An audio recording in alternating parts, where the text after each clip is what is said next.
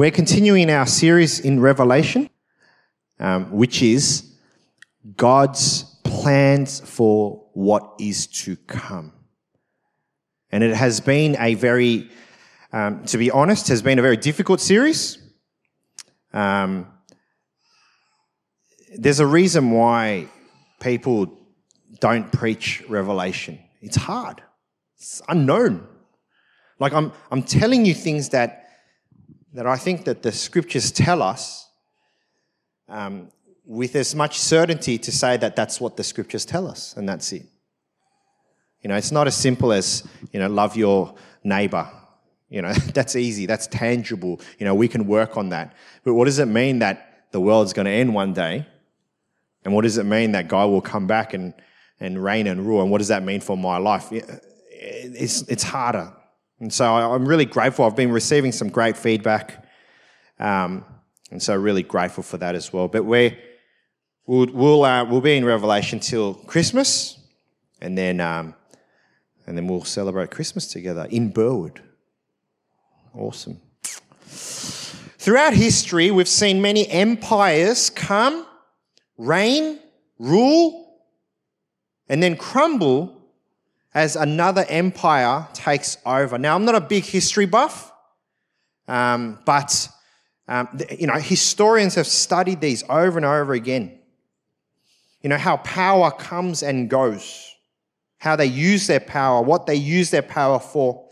If you search in Google, the greatest empires in history, 5 turn up. Firstly, you've got the Persian Empire, and our Persian friend is cheering. He's a direct descendant from that Persian Empire. And then we've got the Roman Empire, and that's really important because that's the context that Revelation is written, where John is writing to these Christians that are being oppressed in the Roman Empire. Later on, we've got the Arab Empire, the Caliphate, and then we've got the Mongol Empire, and then we've got the British Empire, which I found was interesting because it finished in 1940, and I thought, wait a minute, aren't we still a part of the British Empire, the Commonwealth? Anyway, you got to trust Google.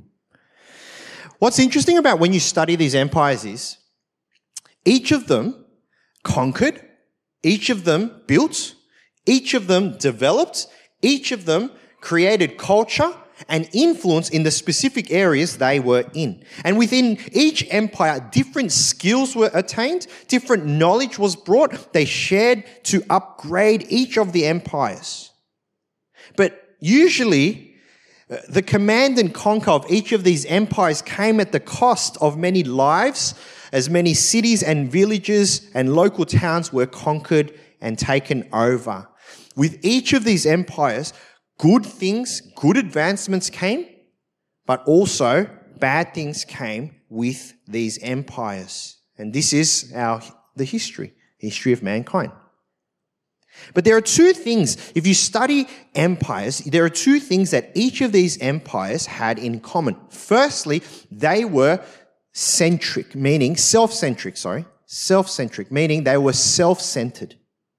Each of these empires only had one goal, and that was to uphold and to expand themselves. There wasn't really any empire going, we want to bring globalization and we want to connect all these communities from around the world. There was no empires going, we want to hug trees and we want to protect all the nature in the world. It wasn't like that. It was, how can I become bigger? How can we become bigger? How can we take over more cities? How can we kill more people and make them our slaves? Right? So that's the first thing. Each empire had a desire to command and conquer neighboring towns and villages to make them their own. And that's every empire that we mentioned. But the second thing about all of these empires that they had in common was this. They all didn't last. Not a single one of these empires still exists today. And as much as there was advancement in technology, there's advancements in weaponry, each empire had its time to rise and to fall. Now, over the last few weeks, we've been reading about how God is planning to redeem his creation. And the first part of that process was that he needed to clear the accounts of mankind on earth. He needed man, to pay the bills pretty much of what they consumed on earth. The rebellion and the rejection of God the Creator. And this was in the case of God's wrath. And his justice that punished those who rebelled against God and sinned against him, while justice had been given to those who had trusted in God and worshipped the Lamb that is Jesus. Now, last week we saw the last of the plagues, the last of the angels, the last bowl of wrath poured on earth. And so we join back now in the story in Revelation 17, where what happens after all of these things end. Okay? Revelation 17, verse 1 to 6. This is going to set the scene. One of the 7 angels who had the 7 bowls came and said to me, "Come, I will show you the punishment of the great prostitute who sits by many waters. With her, the kings of the earth committed adultery, and the inhabitants of the earth were intoxicated with the wine of her adulterers." Then the angel carried me away in the spirit into a wilderness. There I saw a woman sitting on a scarlet beast that was covered with blasphemous names and had 7 heads and 10 horns. The woman was dressed in purple and scarlet and was glittering with gold, precious stones, and pearls. She held a golden cup in her hand filled with abominable things and the filth of her adulteries. The name written on her forehead was a mystery, Babylon the Great, the mother of prostitutes and of the abominations of the earth. And I saw the woman was drunk with the blood of God's holy people, the blood of those who bore testimony to Jesus. Now that's setting the scene. So till now, we've seen God's wrath and justice being played out on earth. And now God is cleaning up more of the mess. Now, there's 3 things that we need to see that set the scene. Number 1, we see the description of Babylon. Now, John is introduced to this prostitute. All right, verse 5, Babylon the Great, the mother of prostitutes and of the abominations of the earth. Right? Now, who's this prostitute, right? The punishment of the great prostitute. Well, we know that it's not the devil, okay? Because the devil has already been mentioned and described as the great dragon. And it's not the beast because the prostitute is actually sitting on the beast. And the beasts, we know, were the ones that were assisting the dragon in evil and wickedness. And so actually this prostitute is named Babylon. Now, what do we know about Babylon? Babylon is the term that represents the collective group of the world powers and empires throughout all of history.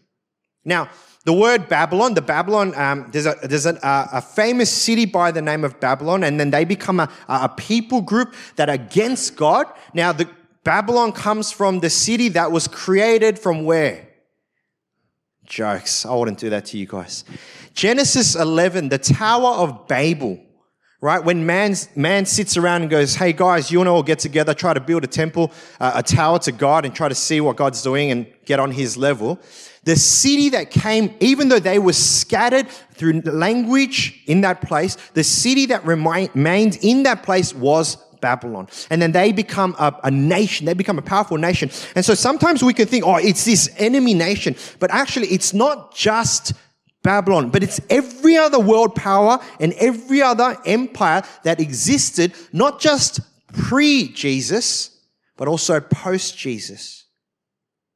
These empires and these powers were violent, they were seductive, they were ruthless in their desire for control in this world. The woman described was dressed in glitter and gold, presenting us this beautiful picture, but there's also a picture of her being drunk on the blood of God's holy people, presenting us a vicious picture of a murderer against God's people. The woman, or Babylon, was powerful and had much influence in the world, but was against God. And we see that the people of the world throughout history are drawn to Babylon, are drawn to the power, are drawn to the deception and the seduction, rather than submitting to God. So that's who Babylon is. Secondly, not just the description of Babylon, but we see the destruction of Babylon. Verse 14, they will wage war against the Lamb, but the Lamb will triumph over them because he is the Lord of lords and King of kings. And with him will be his called, chosen, and faithful followers. We see Babylon. Remember, Babylon is a collective. Okay, it's a collective term of every empire that goes against God. They will go head to head against the Lamb, who is Jesus, and they will lose. Why? All right. Sometimes we go over this point and we don't think about it. We just think, oh yeah, they lost. But why do they lose? It's really simple. It's because God is more powerful. There is not a power in this world that is greater than God. And I know for some of us, it's hard for us to believe this. We think of these empires, we think back in history, and we think of these amazing, but friends, everything on earth is still part of creation. And God is creator. We're not even the same playing field. So creation goes against God for the final time, and they lose because God is more powerful. And then we see in all of chapter 18, we see the destruction of Babylon. Key verse 21, then an angel picked up a boulder the size of a large millstone and threw it into the sea and said, with such violence, the great city of Babylon will be thrown down, never be found again. So as seductive and as influential Babylon has been throughout history, the might of God destroys it once and for all. So the description of Babylon, the destruction of Babylon, and the third one, and I couldn't work out a nice way to continue it on, so I just wrote the celebration of the destruction of Babylon. Sometimes when you do sermons, they just don't work out in nice 3 points, okay? So in the last part of our passage today, in chapter 19, verse 1 to 10, Babylon is destroyed, and for 10 verses, we're going to see the response of what happens when Babylon is destroyed. And you're going to hear joy, you're going to hear celebration. I'm going to read these 9 verses. Just listen. Listen to the response of what happens when the enemies of God are destroyed by God. 19 verse 1. After this, I heard what sounded like a roar of a great multitude in heaven shouting, Hallelujah! Salvation and glory and power belongs to our God, for true and just are his judgments. He has condemned the great prostitute who corrupted the earth by her adulteries. He has avenged on her the blood of his servants. And again they shouted, Hallelujah!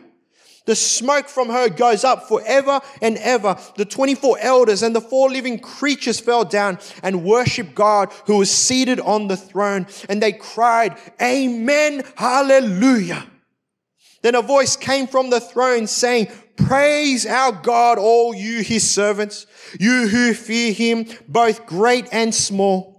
Then I heard what sounded like a great multitude, like a roar of rushing waters, and like loud peals of thunder shouting, Hallelujah!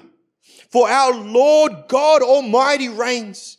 Let us rejoice and be glad and give him glory, for the wedding of the Lamb has come and his bride has made herself ready. Fine linen, bright and clean, was given her to wear. Fine linen stands for the righteous acts of God's holy people.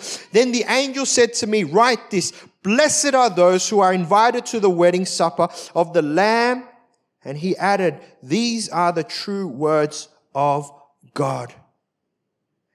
You know, one day, and hopefully very soon, there will be a vaccine for this coronavirus. And many people, and you know what, for us, right? And sometimes we need to keep this in a little bit of context. For us, COVID is an inconvenience, right? It's an inconvenience at best. But there are many places in this world where it's not an inconvenience, it's a matter of life and death. It's different for us, right? So when the vaccine comes out, we might be like, woo, we can hug each other now. We can go to the restaurant together now. We can sing now at church. But there are people in this world that will be a lot more joyful than us because people around them are dying. See, when we read verses 1 to 9, and the destruction of Babylon has just happened, and the celebration and the joy that they're hearing from heaven, finally the enemy has been destroyed. Hallelujah. It's hard for us to fathom this.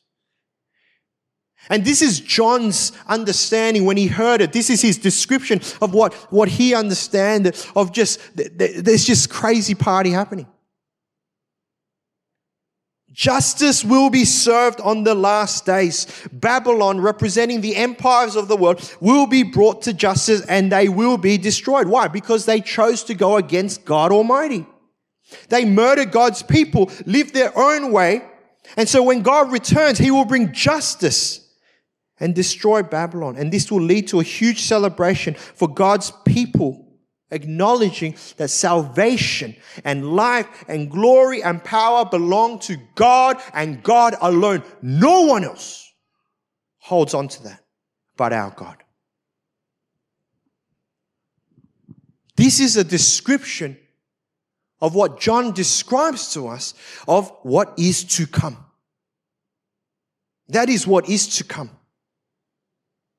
But I want us to go back and just look at one verse. Because you know what? Throughout this whole series, right, there's so many times where, you can hear this, you can read the passages, and you have to ask yourself, well, that's awesome. God will win. Amen. We're on God's team. Yes, chose the right team.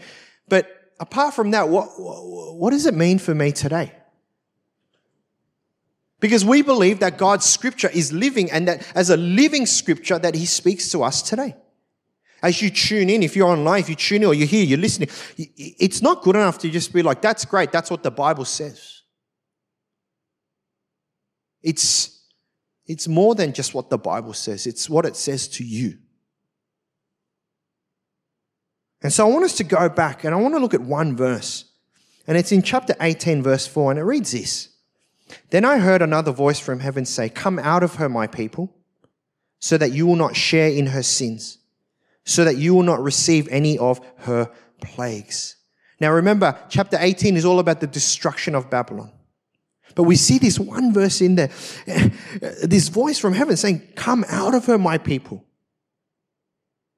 And we just assume that this is the voice of God. And this is the voice of God speaking to his people. For those that know him and for those that reject him even. Now, when we read scripture, firstly, we have to acknowledge the original context that it was written in. So when John wrote this warning would have been going out to who? It would have been going out to the Christians that were being oppressed at the time by the Roman Empire. It would have been easy for those that were there to deny Christ and pledge their allegiance to Caesar. Why? Then they don't have to die. They don't have to be tortured. They can live in what is somewhat a comfortable covering. But in doing so, as much as they share in the present comfort of denying Christ, on the last day, they would also share in the judgment, the same judgment for their sins and punishment. See, that's the thing about this world, my friends. It presents to us something beautiful, something comfortable, something pleasurable, and something peaceful even. And it says, come. Follow me. You can enjoy life. We live in Sydney. How nice is the weather? Go to the beach. You don't have to go to church on Sunday. You know how nice the beach is right now? It'd be so nice, right? 6 p.m. Sunday night, 27-degree day. The water would probably be nice and warm by now. Kids all gone home, It's so nice. That's what the world is presenting to us. You know? But the thing is this. Nothing is ever free. Nothing is ever free. The bill may not come to you right now. It might not even come to you in the next 10 years. And it might not even come to you by the time you die. But at the end, the bill will come. You will need to account for your life, for the choices you've made. And you will need to pay. Now, the best example of this that I was thinking about was our health. Right? Health is something you cannot cheat. All right? And I know we've got 3 groups of people in our community, right? Right? When I say you cannot cheat your health, there's one group that's like, I don't care. You die, right? I think I'm in that group, right? There's the other groups that's like, that's right, you can't cheat your health. And so they're like, pumping iron every day, right? And there's this other group, right? This last group, and I love this group. They're in denial. They're like, nah. We'll be okay. I won't get cancer. I'm young. I'm fit. I've got my whole life ahead of me. And friends, you might be able to get away without exercising or, eating crappy food.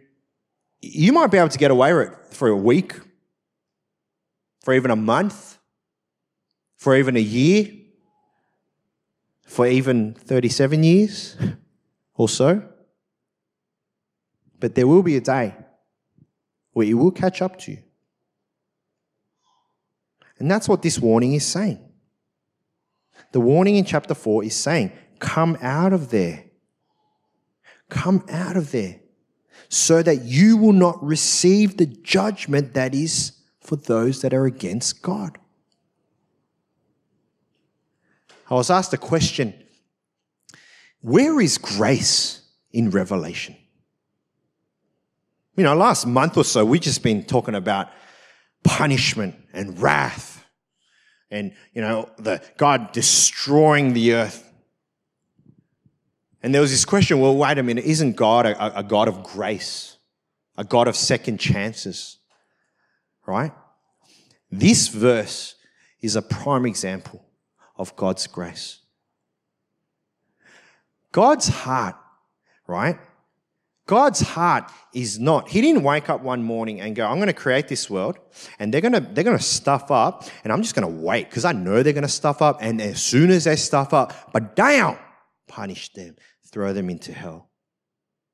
That's sick. If that was God, that's sick, right? That's a sadist, right? God's heart is not like that. God's heart in creating the planet was to live in relationship, in unity and harmony with us. It was us that stuffed it up. It was us that made decisions against God. Us that said, I don't need God. I'm going to live for myself. I'm going to do whatever I want. And I'm just telling you, at the end of the day, and when judgment day comes, the bills will need to be paid. And so grace, if you actually look at the big picture of where grace stands, in not just in these verses of Revelation, but the fact that God has not come yet, that is grace. The fact that you and I have tomorrow, that's God's grace. His grace and his wrath they're intertwined. The second chance is that you get to walk out and you get to make a second chance. That's the grace.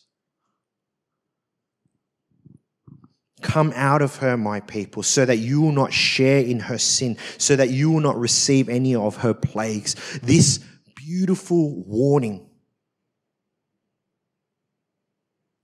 I believe, is the very warning, gentle but firm warning that the Lord gives to each and every one of us today. And I believe that God is speaking personally. to many of us here today, saying to you, come out of Babylon. Come out of living for the ways of the world. Come out of trying to live a double life. Come out, or else it will be too late. And if you're stuck on that boat, then you'll face the penalties of where that boat is going. See, friends, as much as we think in Revelation, God is about destruction, actually, in verse 4, we see God's heart. And it's a heart of love. His loving and caring heart that desires for his children to not fall into the ways of the world, to not fall into the ways of Babylon, but to be with him so that we can be with him forever. Friends, God is calling us out of a world of sin and darkness so that we can live with him, and calling us into something bigger and better than this world. And that's eternity. That's eternal life. And that can only be found in him. Friends, this world, they will make you all sorts of promises, all sorts of lies. It will give you pleasure temporarily. It will give you peace temporarily. It will give you fun temporarily. And it will make you believe, and one of the best lies that exists in this world, it will make you believe that you are special, that what God has for you is actually, God is trying to restrict you from having fun and being the best person that you can be. One of the greatest lies in the world, as if God would do that to his own children. That'd be sick. But when push comes to shove,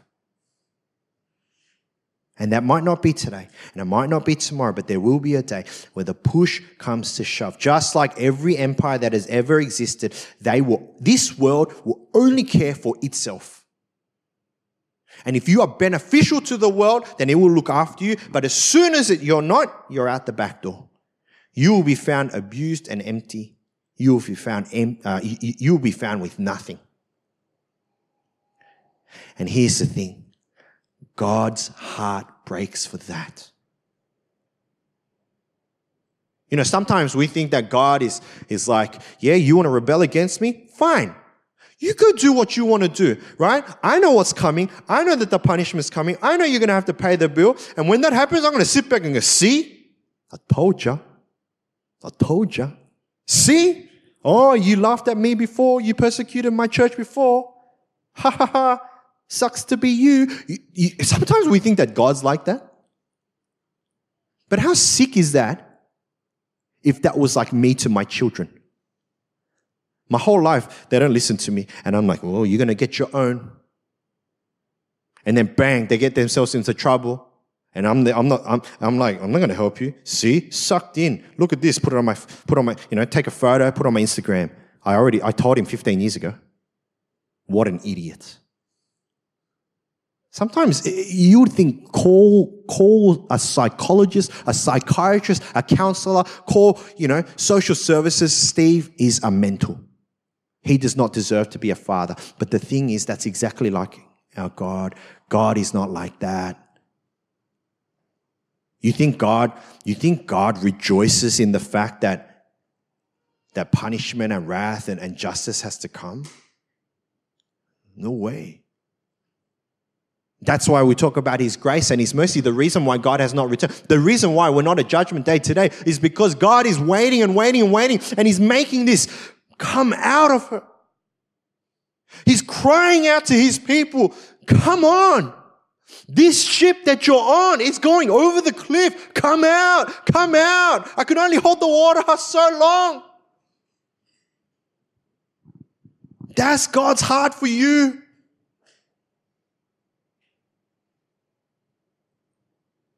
And you know what? For some of us, right, it's not you're just straight out like, I don't believe in God. I'm rejecting God. Because if you were like that, you wouldn't be here. You wouldn't be streaming in. You'd be at the beach. Right? Not to say that everyone on the beach is going to hell, but a lot of them are. Okay? You're more like, I like God, and I don't want to go to hell, but I also like money, and I also like to have fun. So maybe I can have both, right? Maybe I'll stick one foot on the boat that's going over the cliff, and then I'll stick the other foot on land, and I'll just see how that goes.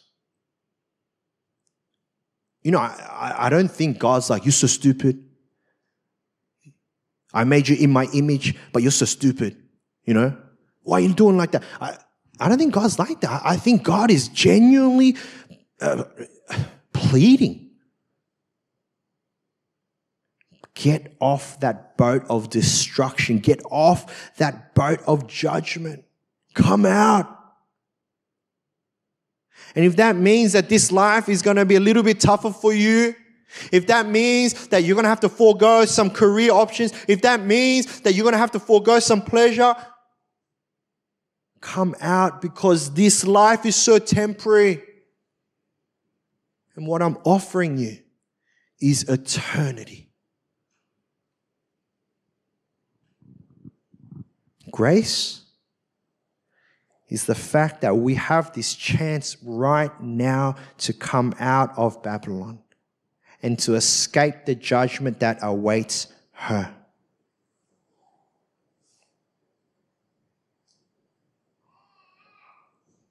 Friends, the judgment is real.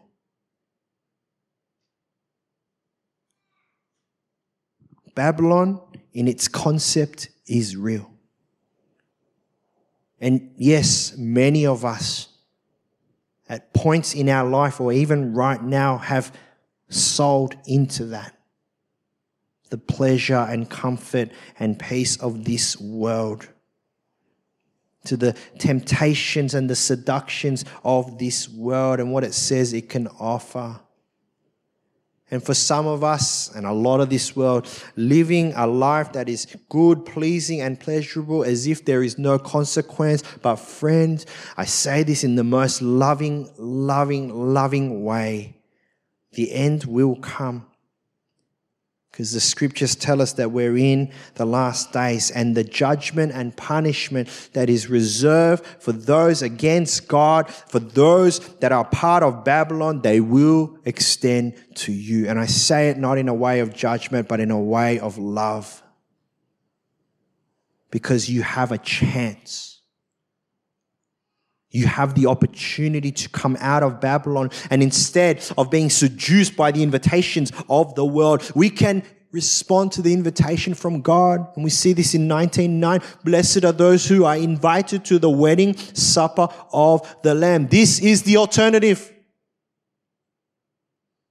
The alternative is that we can turn our backs from the world. We can turn our backs from the ways of this world and receive the invitation that God gives to us Himself. It says, hey, you're invited to the wedding supper of the Lamb. And the best thing about this wedding party is there are no number restrictions on this party. Is that a good COVID joke? Okay, I thought it was a good COVID joke.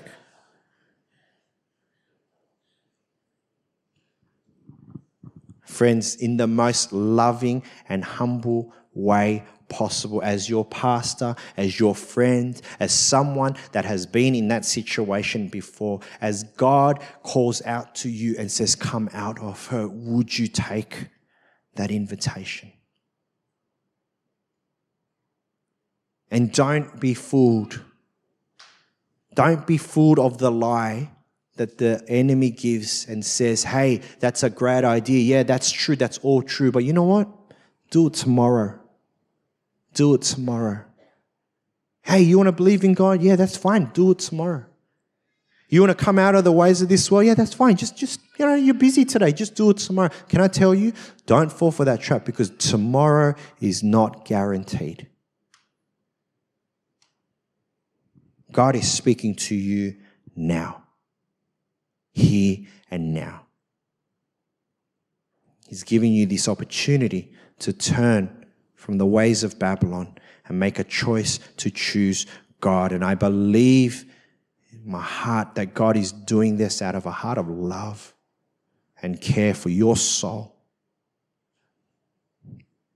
And I pray that tonight you would maybe consider this very seriously and maybe consider where you stand with God, where you stand in this world, whether you're going to tell me that you believe that Scripture is the living Word of God. And maybe you need to make some choices and respond tonight to God. So as we do that, why don't we pray? Let's pray.